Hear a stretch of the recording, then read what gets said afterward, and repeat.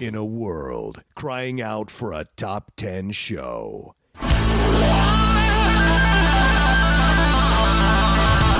John Roca and Matt Nost are here to bring you the top 10.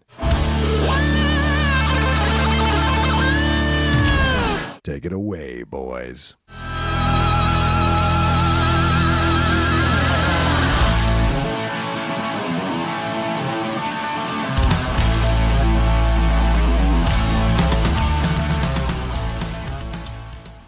Hello, everyone, and welcome to another brand new episode of the Top 10. I am John Roca. And I am Matt Nost, and we're here to do another show for you guys this week, based on the new Kenneth Branagh movie called something or other. Belfast. Okay. Is that all it is? Just straight Belfast? Yeah. I saw it a couple of days ago. Really loved it. It's only an hour and 36 minutes. It's a quick watch. Nice. It's almost all in black and white, but it's and it's Irish. So if you have a problem understanding Irish people, this movie might be a test for you and your ears, but a very sweet story. So when they allow me to drop the review, I'll be dropping the review, but I enjoyed it very much. When does that when does drop? When does it comes out next weekend or this weekend when people are hearing it. Oh, right. Good point. So I'd assume you're dropping that sometime next week. Probably. I recorded it today just to have it in the offer, so to speak.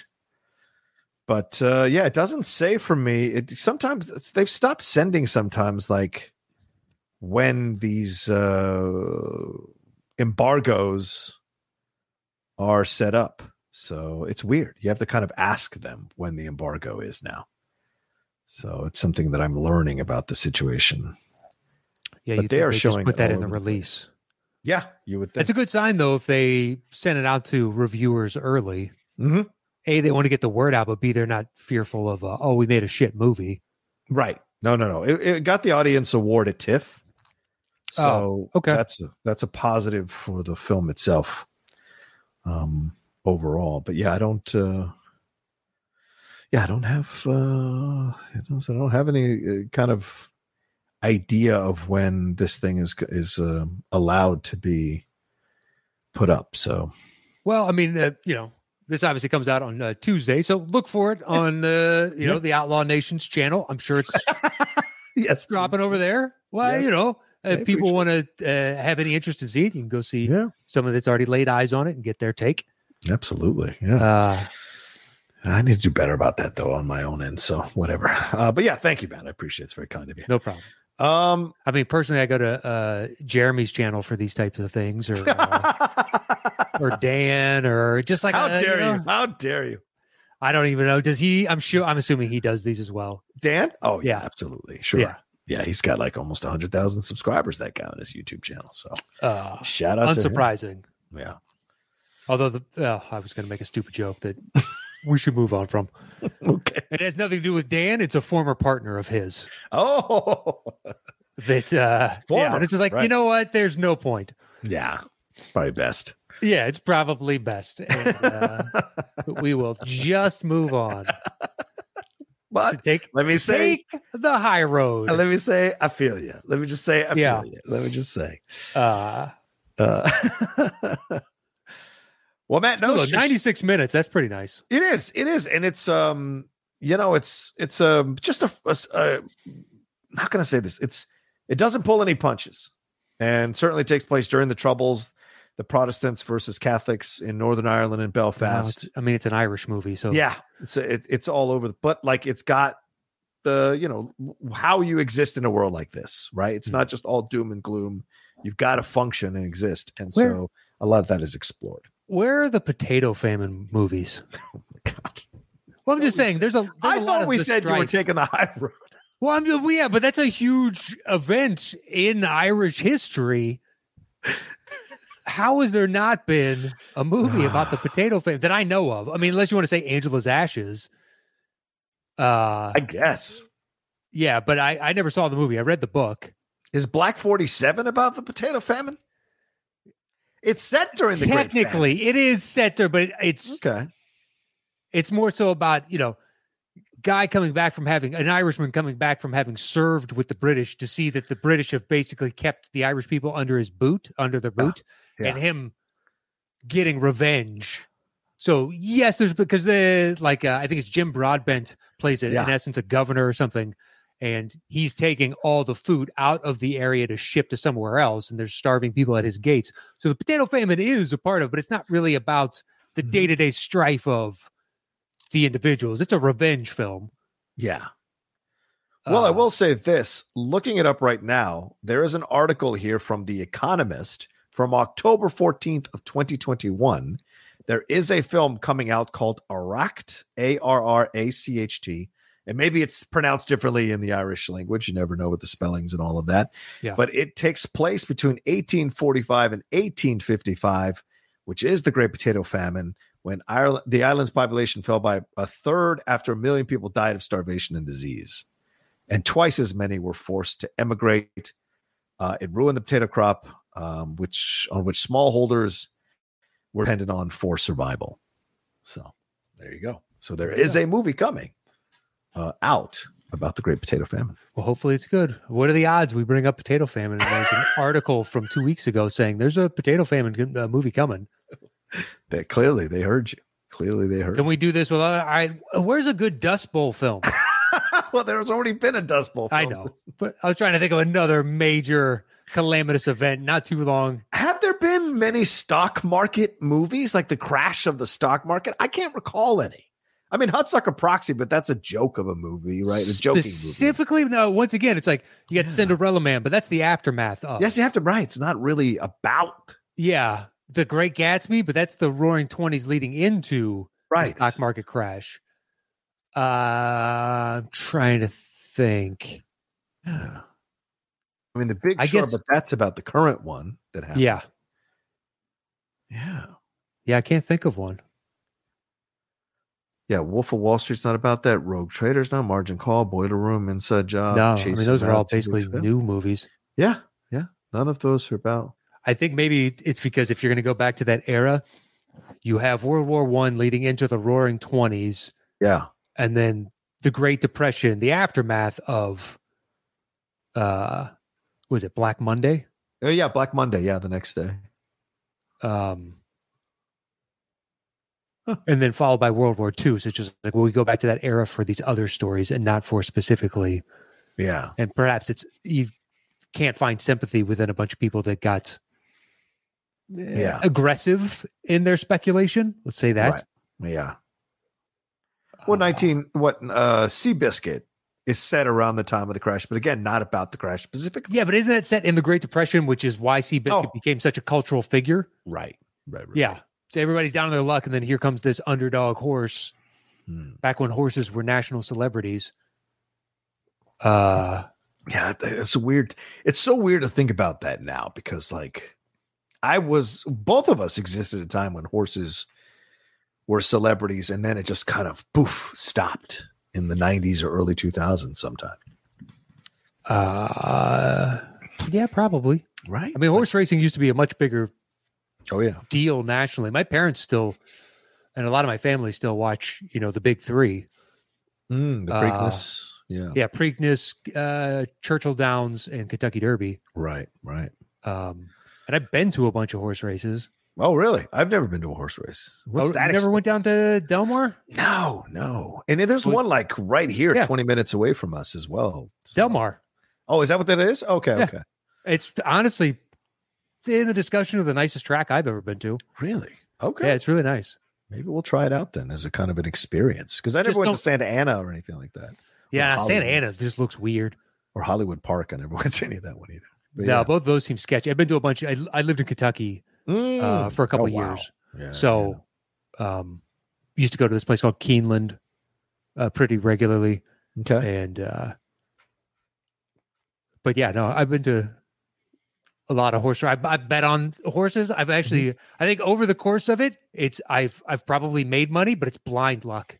Yeah. It's blind. It has, you're reading the thing and you're like, I don't know. I like the jockey's name. Yeah. It's some people are like, it's a gray horse. I bet on gray horses. It's blind luck that I just have like one bet hit and it pays out enough to where basically I'm playing for free that day. Yeah. Because I don't bet a whole ton. It's fun, it's exciting, but it's not like I'm there to make my fucking mortgage or something. Yeah, good point. But yeah, Del Mar, I think just don't go on opening day would be my suggestion. Oh yeah. It's too much. That opening weekend is beyond crazy. Yeah. I remember at Comic-Con, we would sometimes be on the train when those people would get on the train to go to the opening, because it's right around the same time in July. And those people would be like all dressed up to the nines, the ladies with the hats and the dresses and all of that, riding the train to Del Mar. So it was always weird to me to see that. But yeah, people do it up. People do it up at these tracks, man. I wanted to used to bartend down there, and I wanted to get an end to bartend that opening weekend because you just made ridiculous money. I bet. Because everybody's throwing it around and they're just excited to get a drink because it's 20 people deep at every bar. And but that was a very much locals. The one person I knew that had jobs was trying to get me a job. She had been in San Diego for 20 something years at that point. Wow. And it had the job for 10 years. And it was definitely they bring their friends in to work this weekend. That kind of thing. Yeah. So she tried. But she also told me, it's like, the chances are slim. It's like, I'll take the chance. It didn't happen. But at the same time, it's like, it's very rare, especially for a guy to get in there too. Oh, really? Is it a lot of women doing I just think if they have their choice and I have the same experience as an attractive woman, the attractive woman is going to win out. That's probably more often than not. And like almost any attractive woman that I knew that was a bartender in San Diego. Oh, yeah. Bartended at 2 to 3 different bars. And would get recruited to bartend at other bars, and they just didn't have the time. Whereas it was an uphill slog for me to try and find more work. Look, it's just the nature of it. I wasn't resentful. You just gotta, yeah. I mean, Catherine used to bartend, and it was a completely different experience of her reality and mine. Like guys used to come in because she worked the day shift at this one bar, right? And they'd wash her car while she was at work. What? Yeah, to come in and be like, "Hey, is your car dirty? I saw it out front." You know what? They live in the neighborhood. I'm just going to go grab a bucket and some water. I'll wash that for you. And you're like, yeah, hey, wow. What is this? What is this? I don't have this. Nobody's offering to do a fucking thing for me. And she's like, is that weird? Like, yeah, that's not. That's definitely weird. It took until years later she understood you got treated differently. You do realize that, right? There's nothing wrong with it. I just want you to be aware of the fact of I had and every other guy had a completely different experience. Yeah. There's only one bartender guy that he worked in La Jolla, and he should have been a model. But it's one of those things of he was also one of the nicest people you'll ever meet. Yeah. See, I always liked the guy.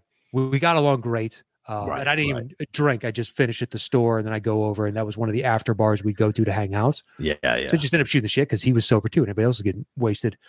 And he got the same treatment as the girls did. But he's the only one I ever met. He's living in the bubble. Exactly. The reality that the rest of us can't even touch. Like, man. But super nice guy. You couldn't hate him. He was genuinely such a nice guy. Yeah. I can imagine. Yeah. How can you not be? It's like when people, he's a gentle giant. It's like, yeah, because he could destroy the world. So the world's always been nice to them. So of course they're nice. You know, it's a different experience for him than it is the rest of us. That's brilliant, man. It is. I knew a guy's. He if you ever saw any kind of biker role in commercials and TV and whatnot, it was him or like 2 or 3 other guys that got it by and large. Wow. Such a nice guy, but 6'8", 325 pounds. Oof. It's just the walking brick of a man. Right. With, terrible knees and hips and just carrying around that much load for all these years, but incredibly nice. And you're like, yeah, because no one has ever fucked with you. Right. Like it's never happened. Right. It's nice when no one fucks with you. Yeah. It's not a bad place to exist in. No, you're right about that. Well, just real quick, there is one film about the stock market crash. It came out in 1932. It was called The Crash. And it starred Ruth Chatterton as a luxury-loving wife devastated by the Wall Street crash of 1929. And it was less than an hour long, a 58-minute film. Damn, back in the old days, they could do that. All right, so that's the only film, Matt, I've ever found about the crash. Exactly. There's no real dialogue. All the dialogue is title cards. So they don't have to worry. I don't think so. 1932? You think it's silent film? I think it's right on the cusp. When is the? I mean, I know that there are talkies before then, but how prevalent are talkies at that point? I don't know. You know what? Let's see if there's a. Is it a silent film? I don't know. Let's see if there's a trailer for this. 1932. Fall the Crash. There's not going to be. Did they make trailers for movies in 1932? I don't know, but I've seen trailers. I don't think so. I think they 30s. Just put up posters and said, "Come see the crash." Rich debutante. I can remember. Holy shit! It's available to buy or rent on YouTube. No bullshit. that seems like that should be a free with ads type of situation. How many people are buying the crash? Who owns the rights? And they're like, yeah, this is my retirement right here. The Crash. I love that it's mixed in with Crash, The Crashing, and all these other things. And there's not even a clip. There's not even a clip available for you to watch, which is really funny. So crazy. But you can't find out if it's a talkie or not. I don't see anything. I don't. Let's see if there's a Wikipedia for this film. Let's see if it's talkie. Let's see. The Crash is a 1928 American silent drama film. Is it the one by Edward F. Klein? No, this one's directed by William Dieterle. This is a pre-code drama. So this seems like it's not silent. Okay, well, one from 1928 with the same title is a silent film. Okay, all right. Can you watch this on? You probably watch this on TCM, I would imagine. All right, so The Crash, 1930. Ruth Chatterton. Yes. George Brent. Well, you know Brent. I mean, it doesn't say that it's a silent film. You would think they'd put that in there, so I guess it is a talkie. Right. This George Brent guy, by the way, from Ireland. What a way to bring it all the way back here, Matt. He's from County Galway, Main Street, Ballinasloe, County Galway. That's when he was born in 1904. And then came over here to become an actor. Actually married Ruth Chatterton for a couple of years from that movie, 1930. He was married 5 fucking times, this guy. Yeah. Wow, George Brent. Shout out to you, buddy boy. Died in Solano Beach, California, in 1979, of 75 years old. Well. Not too shabby. Not too shabby. I don't know any films that I've seen him. Looking through his resume, I don't know this guy. Anyway. All right. Anyway, that's not what we're here to talk about. Some old-time actor from the 30s. We're here to talk about the top 10 films with narration in it, because there's a little bit of narration in the movie. And certainly we wanted to talk about the top 10 films here with narration. And this was a lot, Matt. I have like 20 to 30 titles here to play around with. It got overwhelming and I actually stopped. Really? Stopped making... I just stopped adding. I was like, yeah, this one counts. And I guess technically this one counts. And then this one definitely counts. And this one is good. And then, fuck that. It got to... So I hope you have some gems that I didn't think about. Well, I have some probably in my... what do you call it? Honorable mentions, but I went pretty standard on the top 10. So okay. Yeah, so I don't know. I tried to float around a little bit. And I also tried to if the voiceover was or the narration was something was one of the first things I thought about of the movie too. Yeah, good point. Yes.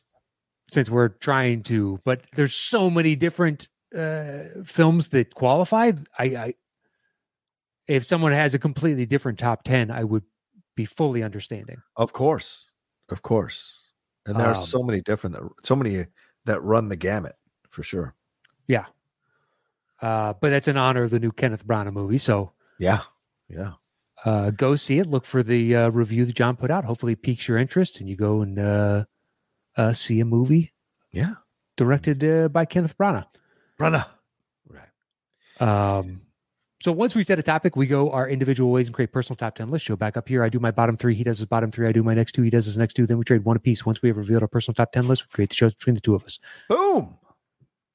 All right. So once again, all things are on the table. At 10, I chose this one because it's one of the more unique uses of narration, which is Stranger Than Fiction. Oh, nice choice. Yes. Love that film. Go ahead, my man. It's not often where the main character is interacting with the narrator. Yes. As they are narrating the action of said main character. And as Will Ferrell feels like he's losing his mind, he goes to talk to Dustin Hoffman to try and sort out what's going on in this weird chicken or egg situation. Is he living his life or is it being dictated to him type of thing? But the use of the narration, I think, made it so singular that it stuck out like a sore thumb in the list of 30, 35, whatever it is, films that I started to write out. And I chose it for that reason. I think it's really good, and it's a departure into a serious role that Ferrell doesn't do. He does it every once and again, you know? Yeah. It's like this and Everything Must Go. Yeah.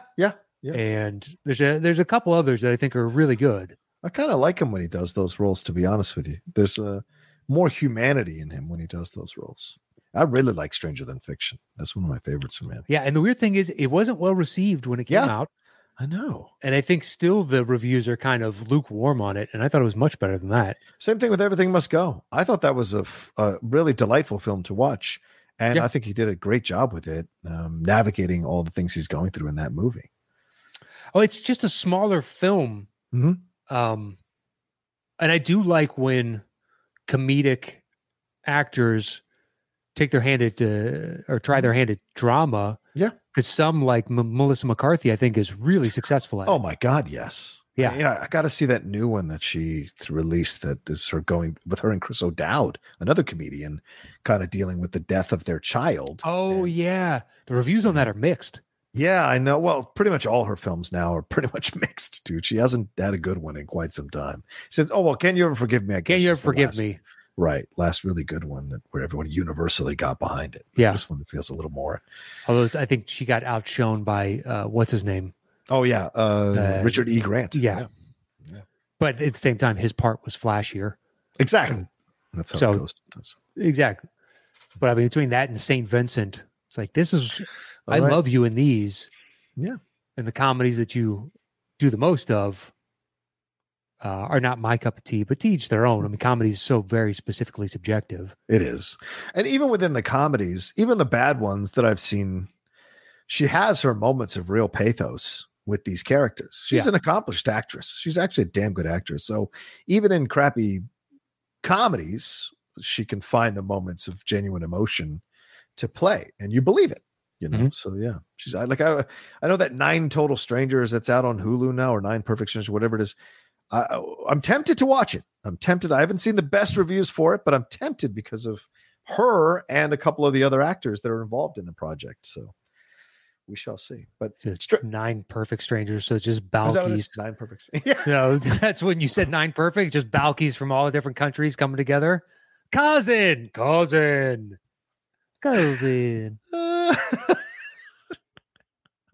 Good old Bronson Pinchot. I like it. Yeah, him and Mark Lynn Baker. Yeah, that name's still in my head. How the fuck is that name still in my head? Yeah, probably because you were younger when you learned it. Yeah, my favorite year was the first thing I saw him in, the one with Peter O'Toole, and then I saw Perfect Strangers. Yeah, I saw Perfect Strangers long before I saw anything else, and then to find out years later that he had tremendous amount of heat. Yeah, going into Perfect Strangers, and like this is a guy. People liked him, which is crazy to me because I just knew him as cousin. I knew Perfect Strangers. That was it. And then Bronson went into Beverly Hills Cop and all that. Oh, so he had more of a career to me. Yeah. But anyway, I like when he shows up and stuff. Mark Lynn Baker. He plays a great villain. He was in a couple of Law and Orders where he plays like the person who did the crime, and he's just so great at being smarmy and kind of cocky and whatever. So it's always fun to see him pop up and shit like that. But anyway, we should move on. That sure. Stranger Than Fiction. Check it out. There you go. Check it out. All right. What's your, by the way, Perfect Strangers ran for 7 years, bro. That's incredible. All right. Seems about right. What's your 9? My 9 is Kiss Kiss Bang Bang. That's my 8. Are you kidding me? Such a good movie. It is good. Yeah. And it opens with Downey Jr. Oh my God. Almost breaking. Well, it is breaking the fourth wall as a narrator. Totally breaking the fourth wall as a narrator. Not describing the action, but also directly addressing the audience. Basically saying like, "Oh, you don't like me? Well, you're kind of stuck with me." Yeah. But this is pre Iron Man Robert Downey Jr. So this is Robert Downey Jr. before anyone knew what was going to happen, and he's got that kind of cocky confidence in the narration. So it's Downey Jr. post rehab jail stint. Yes, when he doesn't have the same momentum that he had leading into that, and it's Val Kilmer. Yes. After he's taken a flamethrower to every bridge he created in Hollywood. True. And then Bridget Moynihan kind of on the way up. Not Bridget Moynihan, Michelle Monaghan. Michelle Monaghan. Right. Sorry. It's no worries. Moyna Swimmy Swami. And then Shane Black writing, directing, all that. So it's this kind of perfect storm of a number of very talented individuals coming together and just because of all kinds of different circumstances, whether it be, with the Downey and Val Kilmer, where they're, need to get solid footing again and the others on the come up. Yeah. You could get this confluence of talented people together to make a genuinely entertaining and engaging film. But the narration it's fun. It's a fun use of narration. I agree, because it goes into so many different places, and he's able to the narration is so essential to the movie, I think, because it keeps you kind of grounded in what this guy's story is, and it feels as if he's narrating as he's going along. So in essence, he's kind of live tweeting in live time all the things he's experiencing. He's not even telling this as a once upon a time story. It's all happening as he's narrating, and I think there's even a moment where the narration stops because something happens and he gets surprised in the narration. And so I think that's the brilliance of the narration in the movie is it feels like it's happening at the same time as you're watching what's going on the screen. So, yeah. But great stuff. Yeah. Corbin Burnson, Shannon Sassamon. And I can't remember the dude that's in fucking Romeo and Juliet in that film. And shit, I had his name and lost it. He's in Ray Donovan. Well, let's see. Whatever that casting director is, Larry. Why am I blanking on Larry Miller? Are you making? Yes, Larry Miller. He's great. Yeah. Trying to think who else is in it. It's a big part of Unnecessary Roughness, Larry Miller. Well, you got to have him. He's the villain. He is. You're right. Dash Mihawk. That's the guy's name. Mr. Frying Pan. Oh, of course. Everybody knows Dash Mihawk. Oh, wow. Ariel Winter plays the young girl, plays Harmony Faith Lane at age 7. So the Michelle Monaghan character in the magic show. They're doing the chainsaw and she starts screaming and then, Daddy, I want to be an actress. And then he goes to backhand her and they cut and move the scene along. Yeah. But that was child rearing. Interesting. Yeah. Back then. Yeah, absolutely. Okay. So that's your number 8. That was my 9. Oh, that's your 9. Sorry. What's your 8? My 8 is The Assassination of Jesse James. Yeah. That is a punt. Punt. Yeah. It's a little bit hard because that is one of the most incredible narrations ever in the history of mankind. All right. All right. What do you got at 10 then? Gone Girl. Go for it. Yeah. I mean, listening to her narrate the story, and when you're initially on her side and she's narrating what's happening, you're like, oh, wow, this is really a situation that she got suckered into and blah, blah, blah. And then when shit changes, you're like, oh my God, I completely got screwed here into believing this person's point of view and perspective. And this now has become a real life horror movie. No creatures, no fucking shit under the beds, just a person who is determined to manipulate and strategize a man into a corner and makes all the right moves to essentially castrate him and turn him into a slave within his own life. And it's brilliant. Coming out kind of like that now too. Does he? Ben Affleck does? Okay. Yeah. The Tender Bar or something like that. Is that the new one? I can look it up real quick while you, if you want to continue talking about. Yeah. But she's great. I mean, Rosamund Pike, not a lot of people knew Rosamund Pike. I mean, you'd seen her in the Bond film and was it Die Another Day and then a couple other films and whatever. But when she came along with this one, it was incredible. So Fincher, trusting her with the narration, trusting her to bring the power of the story to life, I think was great. And she's stellar in the movie. That scene where she looks up while she's lying on his chest. I know. It's called Deep Water. Oh, Deep Water. Okay. A well-to-do husband who allows his wife to have affairs in order to avoid a divorce becomes a prime sex suspect in the disappearance of her lovers. Interesting. Ooh, it's not quite like Gone Girl, but it's also like it's a weird sexual marriage thing again. Directed by Adrian Lyne. He hasn't done a movie in 20 years, Matt. Not since Unfaithful. He loves these sex movies. Yes, he does. Look at this. Yeah. Unfaithful, Lolita, Indecent Proposal, Fatal Attraction. You got Dash again. What? He's in this? Dash Mihawk is in this. What? Anna de Armas. Oh, so this was the film they were doing together when they got together. Oh, interesting. All right. Oh, are they together? This is how they were. Celebrity.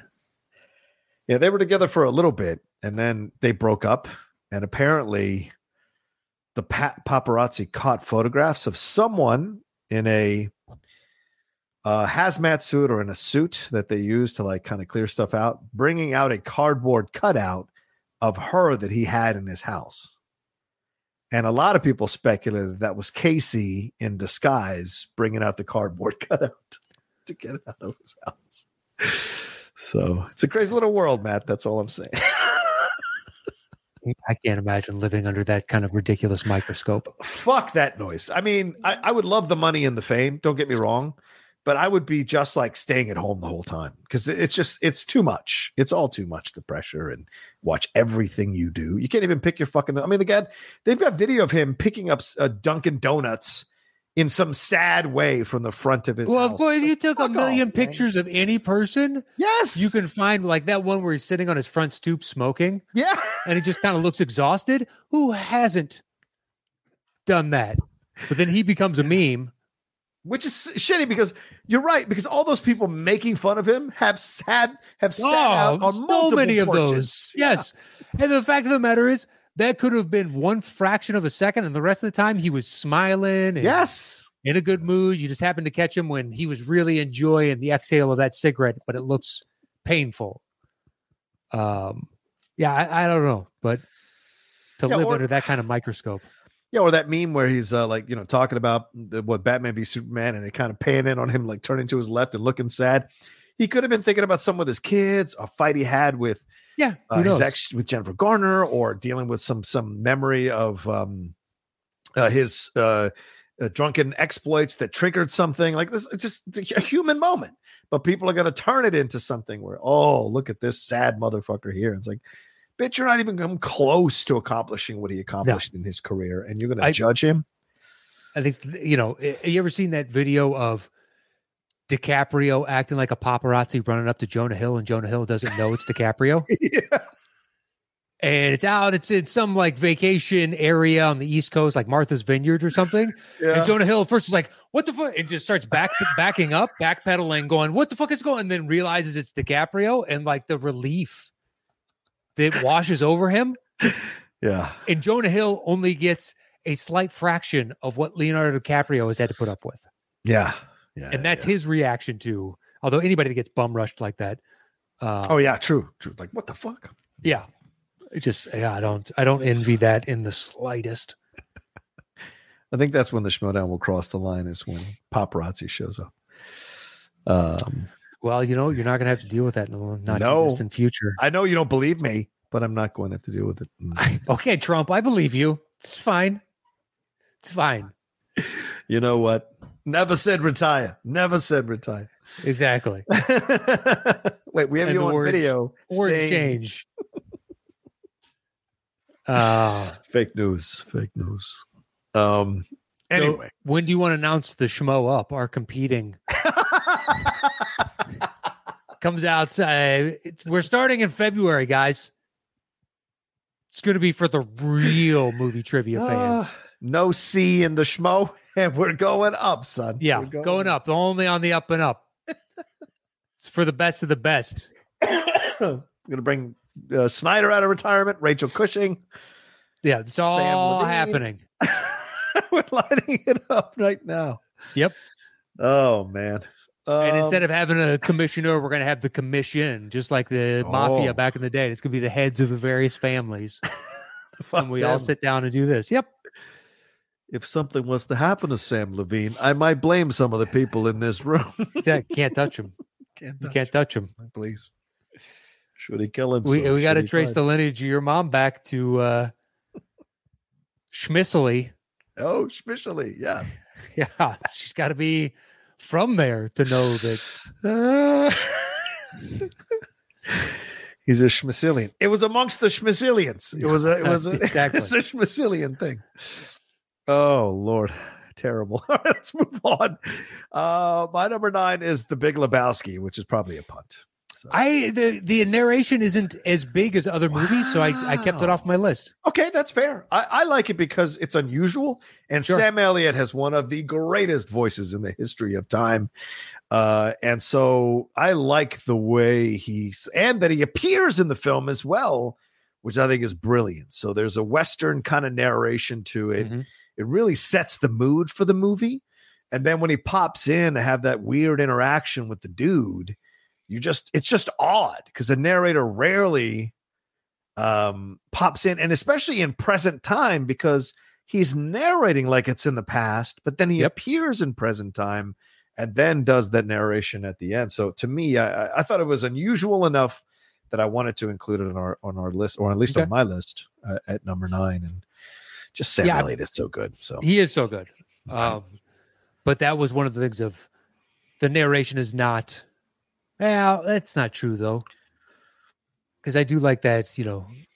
When Lebowski's going through the grocery store at the very beginning, and Sam Elliott is doing the, I still think Los Angeles.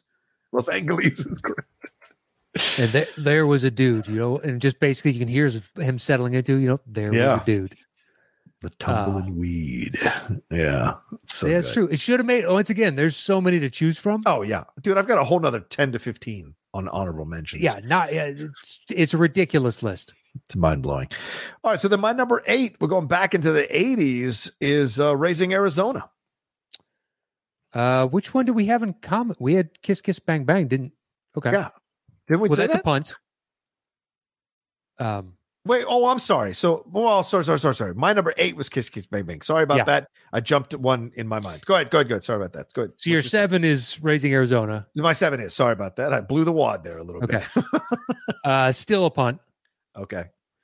My 7 is Braveheart. Oh, knock yourself out. I didn't even think about that one. You have Robert the Bruce trying to set up here's the stage of why Longshanks is Longshanks. Yes. And why the Scots are rebelling and what this means, just over and over whenever there's kind of any kind of moment of clarity that you need. Yeah. And here comes Robert the Bruce. And I love, it sticks out for me because you would assume it'd be William Wallace. Yeah. Kind of narrating his own life. But to have the narration come in, somebody that eventually takes over as king, but really looks at Wallace as the true leader of Scotland. Yeah. And there's at least in regards to how it's portrayed in this film, we already know about the historical inaccuracies. So maybe Robert the Bruce hated William Wallace. I don't know, and I don't care. Plus, it's been so long since Braveheart made a list of any kind. On this show, it's been a bit. It has been a bit, and I went back and just for shits and giggles because I haven't watched it in a while. Just watched a couple scenes. Oh, nice. Yeah. Father. When I can't remember the dude's name. The voiceover guy? No. The Irish guy shows up into camp that eventually pulls the dagger on him, but he's talking to God because that's great. The only equal to him. It's such good acting. You see him pop up like he was in The Departed and as one of the gangsters, and he's played a bunch of smaller, heavy roles like that. Mm-hmm. But his introduction, I love that scene. I was just going back and cherry picking some of my favorite scenes in the movie. But the narration is really good. Once again, so many to choose from, and we have talked about Braveheart. Hasn't come up on the list, and I was like, "Fuck it, I'm putting Braveheart on here." Even though you could say that the narration is stronger from other movies, I think it's quality in this one, so I put it on my list. That's fair. I like it. It's good. I forgot about it. I guess because I don't think Angus McFadden, like I don't see him as this great actor, so maybe that's why it affected me thinking about that one for this list. But great point, dude. That's a fantastic one. All right, what's your 6? My 6 is Amadeus. Ooh, shit! Damn it! Because you know what, Salieri. I've got my list. I'm not. That's fine, dude. Once again, normally I would switch it in, but I got to respect the list this There's time. A million. There's so many to choose from. Go ahead. So many. I love that narration. Great point, man. Yeah. I think of him describing the first time that he sees Mozart, and that is all narration, but he's like, can you spot greatness? This sniveling little, this. Exactly. His disgust. It has everything. It has his awe and wonder and his curiosity that then flips into jealousy, hatred, disgust, all of it, all in one narration. It gives you such a great encapsulation of who Salieri was. Yeah. And I almost didn't put it on my list because Amadeus has made a few lists lately. That's true. But it's worth it, man. It's worth it. So good. And we broke into an Amadeus talk after the Topsy-Turvy talk like a few weeks ago. True. And that's true. Yeah, it's top of the mind. So it's like, am I a broken record at this point? But I don't mind because that record plays a tune that I can listen to. Yeah, no shit. So, and speaking of Topsy-Turvy, real quick, for those of you who are listening, the Barnes & Noble 50% off sale is going on in Criterion. Go pick up Topsy-Turvy. It's $20. Pick it up. Trust me. Trust Matt and I. You will not go wrong with this film. So pick it up. If you've heard us talking about it many times, you thought, well, maybe I'll see it. Go pick it up for $20. It's worth your $20. You'll love it. But yeah, go ahead. Sorry. I was going to say, I bet you for $15 you can get the digital download of Criterion's Topsy-Turvy.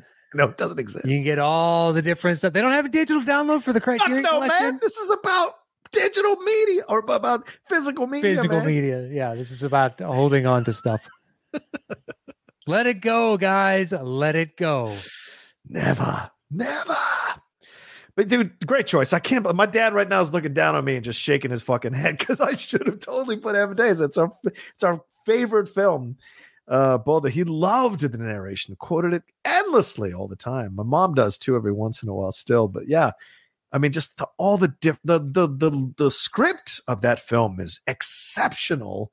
And the lines they give, and I know it's based on Peter Shaffer's play, but they made some changes for the script. And F. Murray Abraham is incredible delivering those lines. Just incredible, man. Yeah. God, what a great choice, dude. I'm mad at myself for not picking that one. Fuck. All right. What else you got? So 7, Raising Arizona. Is that a punt? That is a punt. Okay, great. 6 is The Princess Bride. I cut it. Just because I figured maybe you'd have it. Yeah. Peter Falk, so good doing the narration. That film in no way works without the narration. The feeling that you're not only is he telling this to Fred Savage, he is telling this story to the inner child in all of us, and the way he's delivering the lines, the way he's delivering the action and the adventure. And of course, yes, we do see and hear the actors playing the scenes out, but hearing Peter Falk's voice as he's doing this narration through the different moments of the movie is great. And then getting back to him having the interactions with Fred Savage, which are progressively sweeter as the film goes along. It just does a really good job. I mean, when he talks about the kiss that they have, that is fantastic narration in that moment. Really capturing the emotion of that kiss that they have. So good. It is so good. And I felt that was one of a couple that I felt the guiltiest about. About cutting? Yeah. About cutting. Yeah. I was like, God, but the narration is so good and it's unique to it. Agreed. But you got to make cuts somewhere, I guess. I agree. Spread the love around. Have something like Stranger Than Fiction on the list, just as because I'm never going to put Princess Bride at 10. Right. Deserves a higher ranking. It does deserve a. I know some people look at it and be like, well, that doesn't make sense. Like it does in my brain.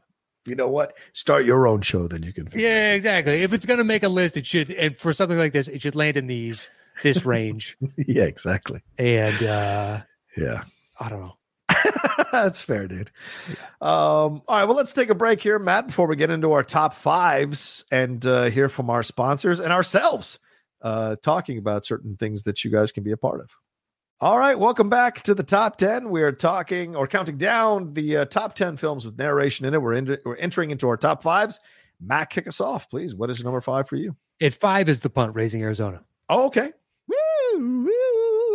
Oh, take it, man. Take it. The confidence from the Coens. Yes.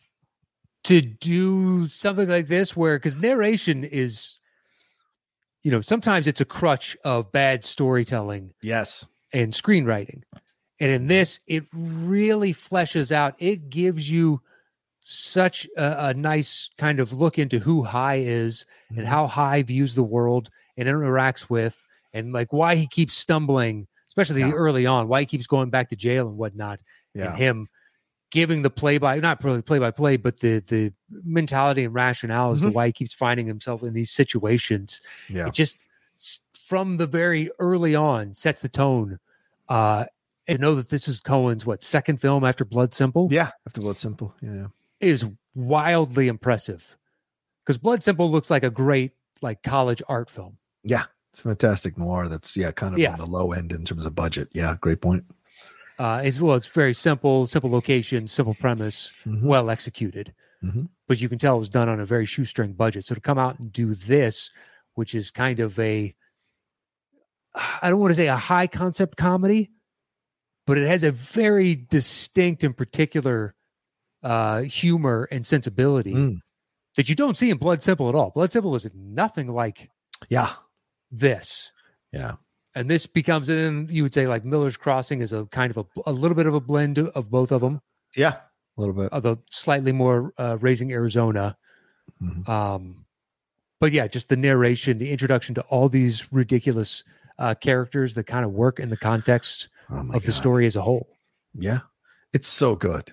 I had trouble putting it a little bit lower on the list, but just for my own personal reasons, I did. But I love Nicolas Cage's narration this whole movie, and I think it's essential. Like people talk about Clone Wars being essential to kind of fleshing out Anakin after the prequel trilogy. It's really important.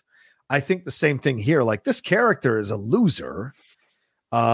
He loves his wife, certainly, but he's a bit of a loser. And hearing his point of view, hearing his perspective on things as he narrates the movie really helps to flesh out his character even more and garner sympathy from the audience for him. Because, as you said, Matt, we get to hear his points of views, his perspectives on the situations as the film goes along, and the genuine sweetness and the genuine love he has for Holly Hunter's character, because he's not that smart, but no, not in the slightest. Right, which is why he finds himself in the situations that he finds himself in. But he genuinely loves Holly Hunter, and she genuinely loves him. So that when that final moment happens with the baby and the dad of Nathan Jr. there, that whole interaction, he's like, "Shut up, boy! Ain't nobody gonna call the cops." I believe that's Nathan Arizona. Nathan Arizona. But Nathan Jr. is who they bring back. Yeah. But yeah, Nathan Arizona's, "Oh, shut up, boy. Ain't nobody calling the cops." And then when he says to him, "I don't know much, but I know love, and you two seem to, I'd say you sleep on it before you make any rash decisions." It's such a sweet moment, but it is so earned because of the narration that Nicolas Cage delivers as High throughout the movie. Yeah, I think it's the world and character building that they've done. Yeah. That you side with him, and it's part of the reason. I'm still a fan of Nick Cage to this day. Yeah, he fully 100% commits to this character. Absolutely, is more than happy to play the idiot because that's what this character is.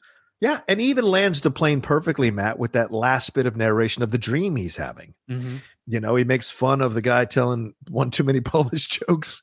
And then he says, I visualize a future where we blah, blah, blah. And I think I can't remember the last line he says, but I know what you're talking about because I can visualize it in my head, but I can't remember it off the top. He says, but maybe it was Utah, I think is what he says, because he was thinking of a place he'd be having all this with the grandkids and everything like that. And he says, that must be dream of a place. Maybe it's Utah. And boom, it's over. And it's great. It's a great landing of the narration. So, yeah. Okay. So then my 5 is the punt from earlier, the assassination of Jesse James by the coward Robert Ford. Okay. Man, oh man, this narration. I mean, as a guy who was getting into voiceovers a few years ago at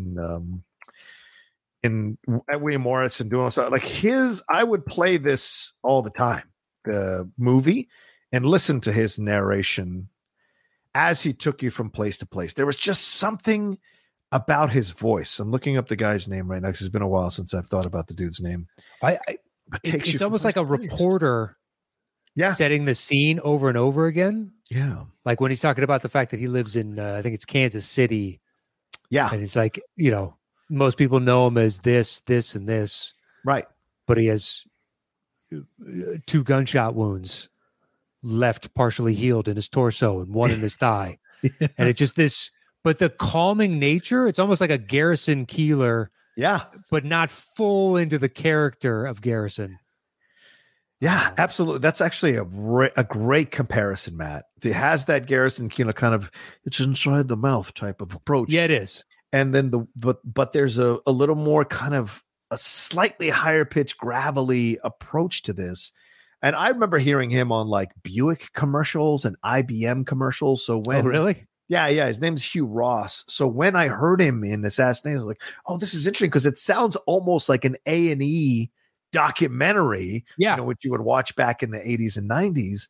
And so it's a perfect voice to use here. And he does bring you in the world of the film so believably, mixed with the music, which is done so well, and the scenes that are being shot here by Andrew Dominik. All of it works so well in tandem, but the voiceover is unusual and distinct and memorable. And what's so fucked up is this guy's an editor. He edits shows. Yes, he's still editing that Doogie Kamalawa show. He's an editor on that show for 4 of those episodes. So he not only does he do voiceover, he's also on the other side. He's edited 37 episodes of New Girl. So it's crazy. That's a good job too. Plus, he's acted on screen. He's in Age of Adeline as the narrator in Age of Adeline. He was in For Love of the Game as Mike Udall. I don't know who Mike Udall is in the movie. I haven't seen that in so long. I didn't care for it. Yeah, I didn't like it either myself.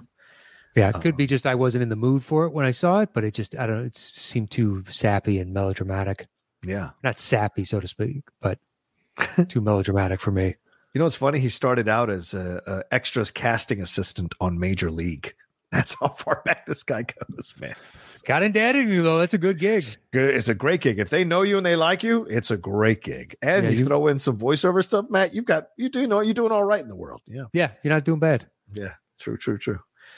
All right. What's your 4, brother? My 4 is Fight Club. That's my 3. Yeah. Let's talk about it. Oh, just the assessment of the mundanity of his life. Yeah. And his overall displeasure of where he's at, that kind of helps ease you into the fact that this isn't, he's not going to stay this. Yeah. This is almost like a cocoon phase. And he is basically going to transform into something utterly different. But the cold calculating, I love it when he's going through his apartment and just the numbers that pop up of what everything cost is he's, oh yeah, methodically talking about, this rug is really going to make it complete, and the emptiness and the shallowness of all of it. Yeah.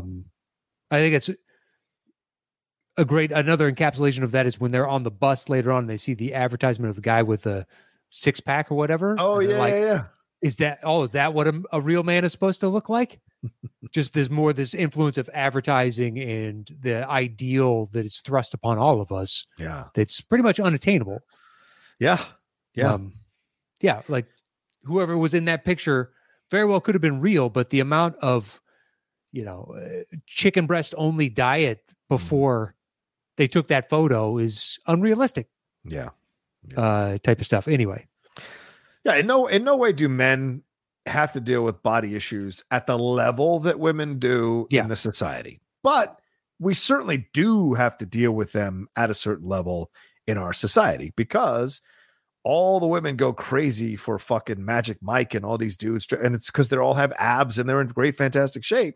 So there is that pressure a little bit to look that way so that you can get a woman, for sure. And certainly in the gay community, knowing many gay friends, there is a big pressure to be in a certain shape to be considered viable as a potential mate, so it's insane. Yeah. I think it's to each their own. There are definitely fans of, but then, heavyset guys are an ideal for both men and women. I guess. Dad bods. There are. Yeah, dad bods, but like bears in the gay community. Yeah, it's true. Bears, true. So, yeah. But I agree with you. I mean, we're shown, hey, having a 6-pack or whatever the case is. Yeah. Like your bartender friend, right? Which you mentioned on this was this show or last upcoming Thursday Topic Thunder? I can't remember. Yeah. He mentioned something about a friend of yours who was a bartender who's good looking and got everything because of his looks. Yeah. Personality too, I'm sure. But yeah, personality helped, but good looking dude. Well, you get sucked in because he's good looking. Exactly. And then you find out he's a really nice guy on top of that. You're like, pretty dreamy. Pretty dreamy. But also the narration here, of course, is brilliant in Fight Club because of the twist. And when the twist happens, you're like, holy shit. So I know I don't want to talk about the twist, but at the same time, it's been 20. Oh, for God's sakes. 3 years, 22 years. Yeah. And how can you not know? And if you're a lover of film, then you've at least know the twist. But what if you're some young kid that just hasn't gotten around to see it yet? It's a good one. I will say that. Yeah. It's a twist you don't see coming. And when it happens, you're just like, holy shit. But the voiceover is so good getting it. And of course the lines are great. Bob had bitch tits. The spirit animal lines, the stuff with Marla, the interactions, describing the interactions he's having with Tyler Durden through the movie. It's all so well laid out, because he's a guy who's clearly suffering from not knowing where the fuck he belongs. Yeah. And it really juggles where we get to in that twist quite beautifully. Yeah. You get used to all these different perspectives. And then once you find out what you find out, you're like, wow, that's even better. Yeah. Yeah. It works so well. Okay. So that was your 4? Correct. Oh, so then my 4 is Goodfellas. That's a punt. Oh, damn. All right. What's your 3? My 3 is A Christmas Story. Yeah, that's a tough cut. I wanted to include it, but then at the end, I was like, it's either Assassination or Christmas Story. Because like you, there's no way that belongs in the bottom half of the top 10. So. The very first thing I think of is the voiceover. Yeah, you're right. I won't. So that's why I was like, well, it's making my list because on this because we didn't want to do March of the Penguins, Yeah. It wasn't about the narrator. It was about how narration really helps move the story along. And in that one, when he gets his BB gun and he's out and the heightened tension of and then here's whatever, I can't remember the criminal's name, whatnot. It sells the story throughout. Oh yeah. It gives it kind of stakes when there aren't any. Mm-hmm. And it also, the inner peril that he feels, like when Santa pushes him right before Santa pushes him down the sled and the look of horror on his face, but his internal monologue of, I need to tell Santa. If I don't tell Santa, I have to have this. It just fits so beautifully for the character, just this inner child of all the angsty, feelings that you have. You're 1,000% right, man. That's why it was the hardest cut of all the cuts I made. It was the hardest cut because the narrator helps you live the movie. He isn't just telling you what's happening. Mm-hmm. He's literally the inner voice of the young Ralphie as he's experiencing all the things that he's experiencing. The old man, he gets all excited in certain moments. Oh, yeah. Ovaltine, I'm going to drink your all of that. He does a great job with the emotions and then with the kind of straight delivery in certain sequences that he's describing. It's fantastic. Yeah. It's weird to think that Nicholson was first choice for the dad. Oh, I didn't know that. Jesus. Yeah. Yeah. Or at least that was their dream cast or something along those lines, but I'm pretty sure they offered it to him. I feel like that wouldn't have worked, man. I don't know. The dad's part isn't huge. Right. True. But Jack, I don't know if Jack has that. It is that lovable curmudgeon. Yeah. You have to care for him so that when the things are happening, you're on board with him. Yeah. Oof. I didn't even think about that. So, yeah. All right. So that was my number 3. What do you got? My we 3. Did your 3. Yeah. My 3 was Fight Club. So, yeah. What's your 2? My deuce is Shawshank. That's my 1.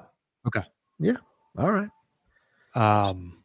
So what do you have? Interesting. Mm-hmm. Oh, I know what you have. Yep. Okay. You better know what I have. Yeah. Shawshank. Didn't even make my side list, motherfucker. I know that's a shame. That's a fucking shame. It's really not. Oh my God. Really not. You're an insane person. Is that film, does it deserve like a lot of that? It was the first to do this and that and whatever else? Sure. Well, let's get into Shawshank first. Let's get into Shawshank first. I don't know. What more can we say, man? We've talked about Shawshank. Look, you know Shawshank. it's Shawshank. Say Wataneo. Say Wataneo. There's a tree, man. Find that fucking tree, bro. By the obsidian glass, man. The obsidian glass rock, man. Yeah, and it's another one where it's kind of like Robert the Bruce. Yeah. Tim Robbins is the focus of, but we get it from the perspective of Morgan Freeman. Yeah. I think it works much better for. And I'm glad that it was, Morgan Freeman, for that voice for the narration, but that it's just such a great compliment as almost this paternal kind of figure. Yeah. For Tim Robbins. I mean, from the beginning, we are treated to the journey of Tim Robbins through Morgan Freeman's eyes. Right. Mm-hmm. At no point does Andy Dufresne do the narration. So this is all through Morgan Freeman's telling of the story and his interpretation and his point of view as Red. You know, when I first laid eyes on Andy, I didn't think he was going to make it through the night. He cost me, blah, blah, blah. And then later on, having the comment, when I heard that woman's music, I have no idea what that woman was singing. Yeah. But watch it, all of them staring up at the speaker, having stopped working. Exactly. And just taken out of their doldrums. And then, like you said, then later on when he's talking about, most of all, I just miss my friend. And so all of that and how he brings it to life and how he describes it. And he says, some birds aren't meant to be caged. So there's just such great dialogue for him to lay out in narration in that movie. And it just is so essential. I think without it, the movie isn't as good as you want it to be.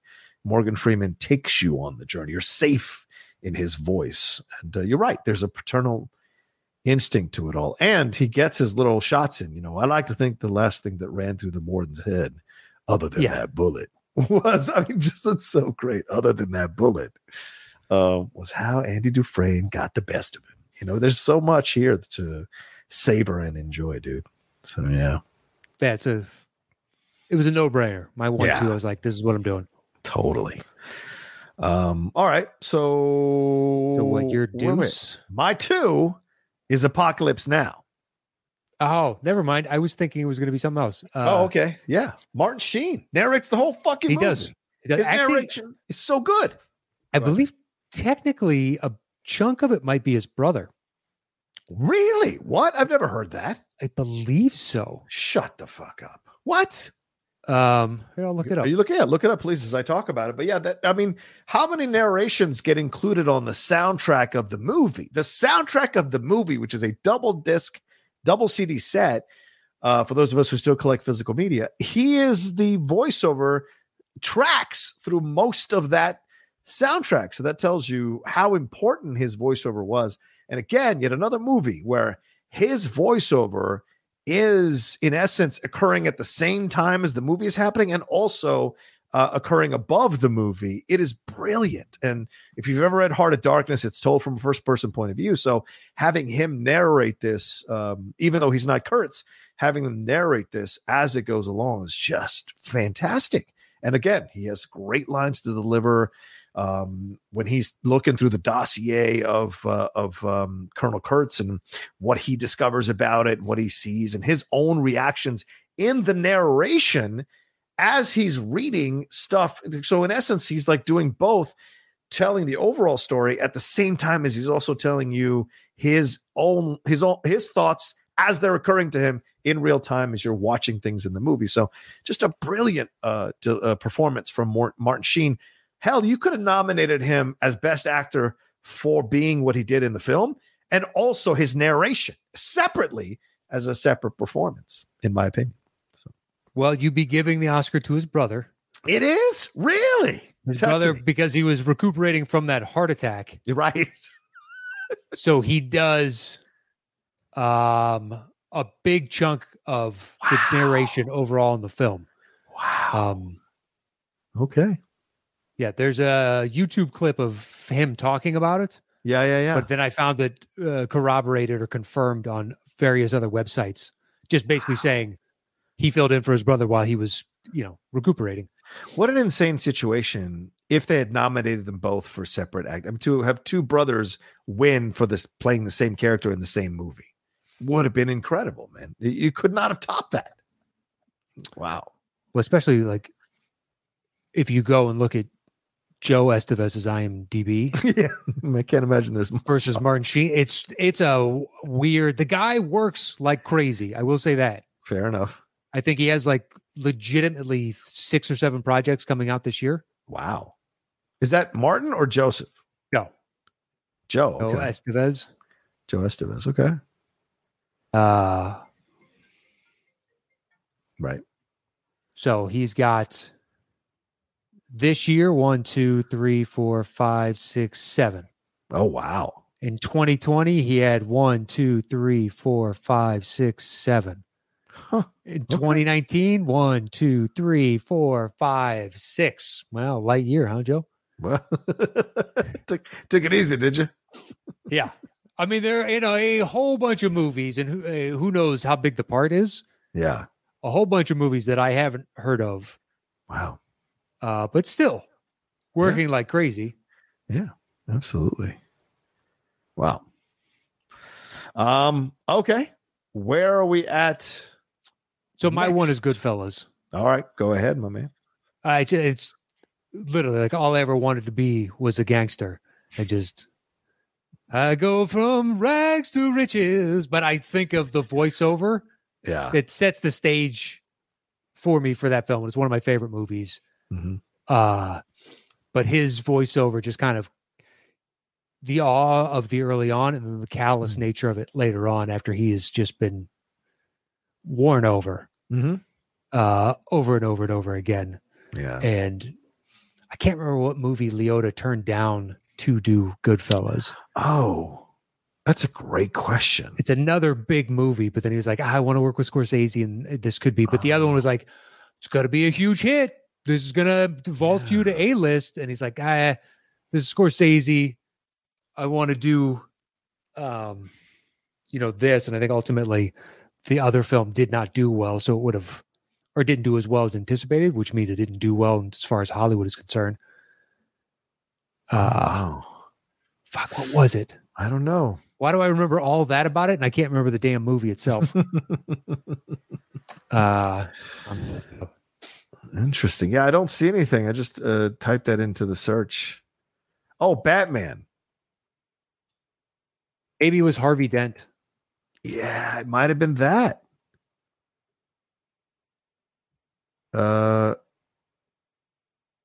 Wow. He looked. Oh, wow. When I did my first movie, Tim Burton was getting ready to do Batman. He was interested in me because he wanted it to be edgy and real. So he wanted him for Batman. Woo! Yeah, that would have been a bad casting. He said, I thought Batman, that's a stupid idea, even though he had just done one of my favorite movies of all time, Beetlejuice. So yes, I regret not auditioning for that. That movie and the success of Jack Nicholson, my career could have taken off in a different kind of way. So maybe he was there Oh no, I guess interesting.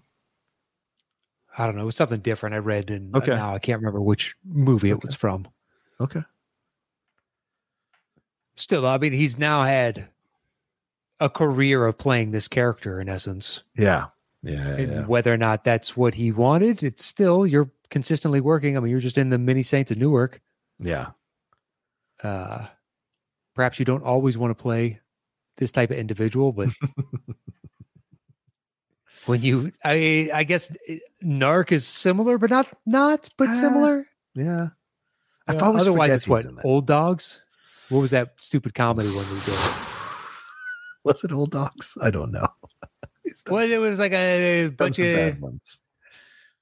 Was that the one with him and Tim Allen and Travolta? Is that they him were like weekend warrior Harley riders or something, and he was like the real deal. I never saw the movie. He shows up in the weirdest. He was in Hubie Halloween. He shows up in the weirdest fucking movies, man. Well, I think the weirdest movies are like his comedy choices. Yeah, fair. It's like the comedy movies ends up and always seem to be terrible. What was the film you mentioned? I forget. Old Dogs? Old Dogs. Is he in that? I'm not. Wasn't it something dogs? You're probably right. I'm just Wild Hogs. That's Wild it. Hogs. Wild That's what, not dogs. That's Hogs. Damn it. Wild Hogs. Him and Tim Allen and Martin Lawrence and William H. Macy. Yeah, it's a really good cast. And you're like, this movie, I never saw it. But I know, let's put it this way. Like, I know some people that were in it. Yeah. And their reaction when people come up and be like, I saw Wild Hogs. And they'd be like, hey. Yeah, let's not bring that and they had the nothing part, but they were like, hey. The Sklar brothers are in this movie. Sklar brothers are in it. That's funny. Oh my God, Jill Hennessy, MC Gainey, Marissa Tomei. I've never seen this one. I've never seen me either. I remember the trailer. I could tell you the trailer. Yeah. What was the one with Travolta then? Travolta's in this one too. Okay, yeah. That's what I thought. You didn't say his name on the top of the line. Sorry. Yeah, it's Tim Allen, Travolta, Martin Lawrence, and William H. Macy. What was the Travolta motorcycle movie then? Because I thought he was in this. John C. McGinley's in this. Oh God. Great cast. Kyle Gass, Peter Fonda. Wow. I didn't know Peter Fonda was in that. Is that one of his last movies? That's sad. Maybe. He plays Damian Blade. What a name. Why wouldn't you have Peter Fonda, I guess? Yeah, no, why not? Why not? Yeah, no. This is early 2000s, so no, this was not his last movie in any way, shape, or form. That's true. Boy, I forget he's in 310 to You. I always forget that he's in 310 to You. Yeah, the original? Yeah. He's in the remake too. A remake, rather. Yeah. In the original. Yeah, he's a young part in the original. Oh, craziness. But yeah, you're right. I mean, it's great narration from Ray Liotta. It's still classic, still so totally works. And again, yet another film that without the narration, I don't think the film is as good. And Scorsese, he's a great fucking filmmaker, but you kind of shoot the film so you understand the narration is an essential part, another element that elevates the film into unique stratosphere itself as a gangster film, you know? Yeah, well, I mean, when narration is bad, it's because the film is incomplete, so we have to go in and post and try to fix this by describing why these two scenes are stitched together. Yeah. You could also told me like Wolf of Wall Street, but I figured only one per director. Oh, yeah. That's fine. Certainly. It's good. I'll take Liotta over what DiCaprio does in that film for voiceover. Just between the two movies. I love Wolf of Wall Street. I thought it was good at the time, and now because of rewatches, it's just gotten better and better and better for me. Yeah. A lot of Scorsese's films are like that. They get better as you rewatch them. There's more to cheer. Like Casino. Fucking hell, man. Casino. I hated that movie the first time. And then I still don't think it'll ever reach the threshold, though, that like Wolf and Goodfellas have. No, I agree with you. I don't think so either. And I don't think Irishman is ever going to touch that. That's on you, bud. I don't. I love Irishman. I love it. I love Pesci in it. I just love their interaction. Yeah, I get it. The grocer scene is terrible. My God, it's fucking terrible. But the chemistry between Pacino and De Niro is incredible in the movie. Sure. It's not heat, but these are two older men. But it still works as two older actors really having a great connection with each other. Kind of like when you're watching Brad Pitt and DiCaprio in Hollywood, Once Upon a Time in Hollywood. Like, De Niro takes the submissive role a little bit, lets Pacino be the dominant, but it's because he loses nothing being the submissive in that relationship. And the same thing with Brad Pitt. He takes a little bit of the submissive as DiCaprio's the dominant, but it's because DiCaprio is the one who's constantly worried about his career, just like Pacino as what's his face is always Hoffa is worried about his status in the thing. So it works, right? To have them be the more solid of the two, even though they're just submissive to the more bombastic in that partnership. So it works so well. And then the chemistry with him and Pesci. Jesus, Pesci is never more chilling than he is in this movie, man. It's the quietness. I don't know. Just I don't want to work. And then to come back and just crush it like this and goes back to, I don't want to work. Be like, it's incredible. All right, man. To each their own. Hey, if you've invested wisely, you do you, my man. Yeah, exactly. If you're content and you don't feel the need to, nothing speaks to you. You don't want to do 9 heads in a duffel bag. I get it. The sequel. Exactly. Well, you got to up the stakes. Unless you want to say it's 16 heads and we doubled the not 6 minute heads, 7 minute heads. 7 minute. What? That's crazy talk. It's like the old saying, what was that? 6 squirrels sitting on a limb or whatever the fuck he says. Yeah. Good point. All right. Well, all right, there we go. That's our overall list of the top 10 best films that use narration. And now we're going to compile these things and have a battle over this. But hopefully we'll resolve this a little quicker than we did last week. What do we, where do you want to go? I would say is Shawshank 1? Shawshank. Yeah, it's probably 1. Okay. And I'd say Goodfellas probably 2. Yeah. Agree with that. And then what, like Fight Club 3? Yeah, probably. Okay. And then Arizona we have is like a 5.7. Assassination is a 5.8, I believe. Okay. All right. So then the 5.7 would beat the 5.8, right? All right. So Arizona. And we have Kiss Kiss Bang Bang together. That is what, 8, 9? Yeah. Do you want to elevate it or do you want to wait? I say we wait. That's 1 through 5 done. Sounds good. So you have Apocalypse Now where? 2? 2. Mm-hmm. All right. The Apocalypse Now, and then I have A Christmas Story at 3. Okay. That's yours. Okay, so we have 8, 9, and 10 left. Do you want to do Kiss Kiss Bang Bang here? Yeah, sure. I'm cool with putting it there at 8. Okay. So we don't have any other commonality, correct? So just to clarify, Shawshank's on, Apocalypse Now is on, Fight Club is on, Goodfellas is on, Assassination is on, and then Raising Arizona, Kiss Kiss Bang Bang are on, right? Yes. Okay. So then my next highest is The Princess Bride, which is 6. And I have Amadeus at 6. Oh, I will defer to Amadeus. There's no even need for a flip, dude. So then we're done. That was easy. Oh, nice. I like it. All right. The top 10 films that use narration. Yeah. At number 10, The Princess Bride. At number 9, Amadeus. At number 8, Kiss Kiss Bang Bang. At number 7, A Christmas Story. At number 6, Apocalypse Now. At number 5, The Assassination of Jesse James.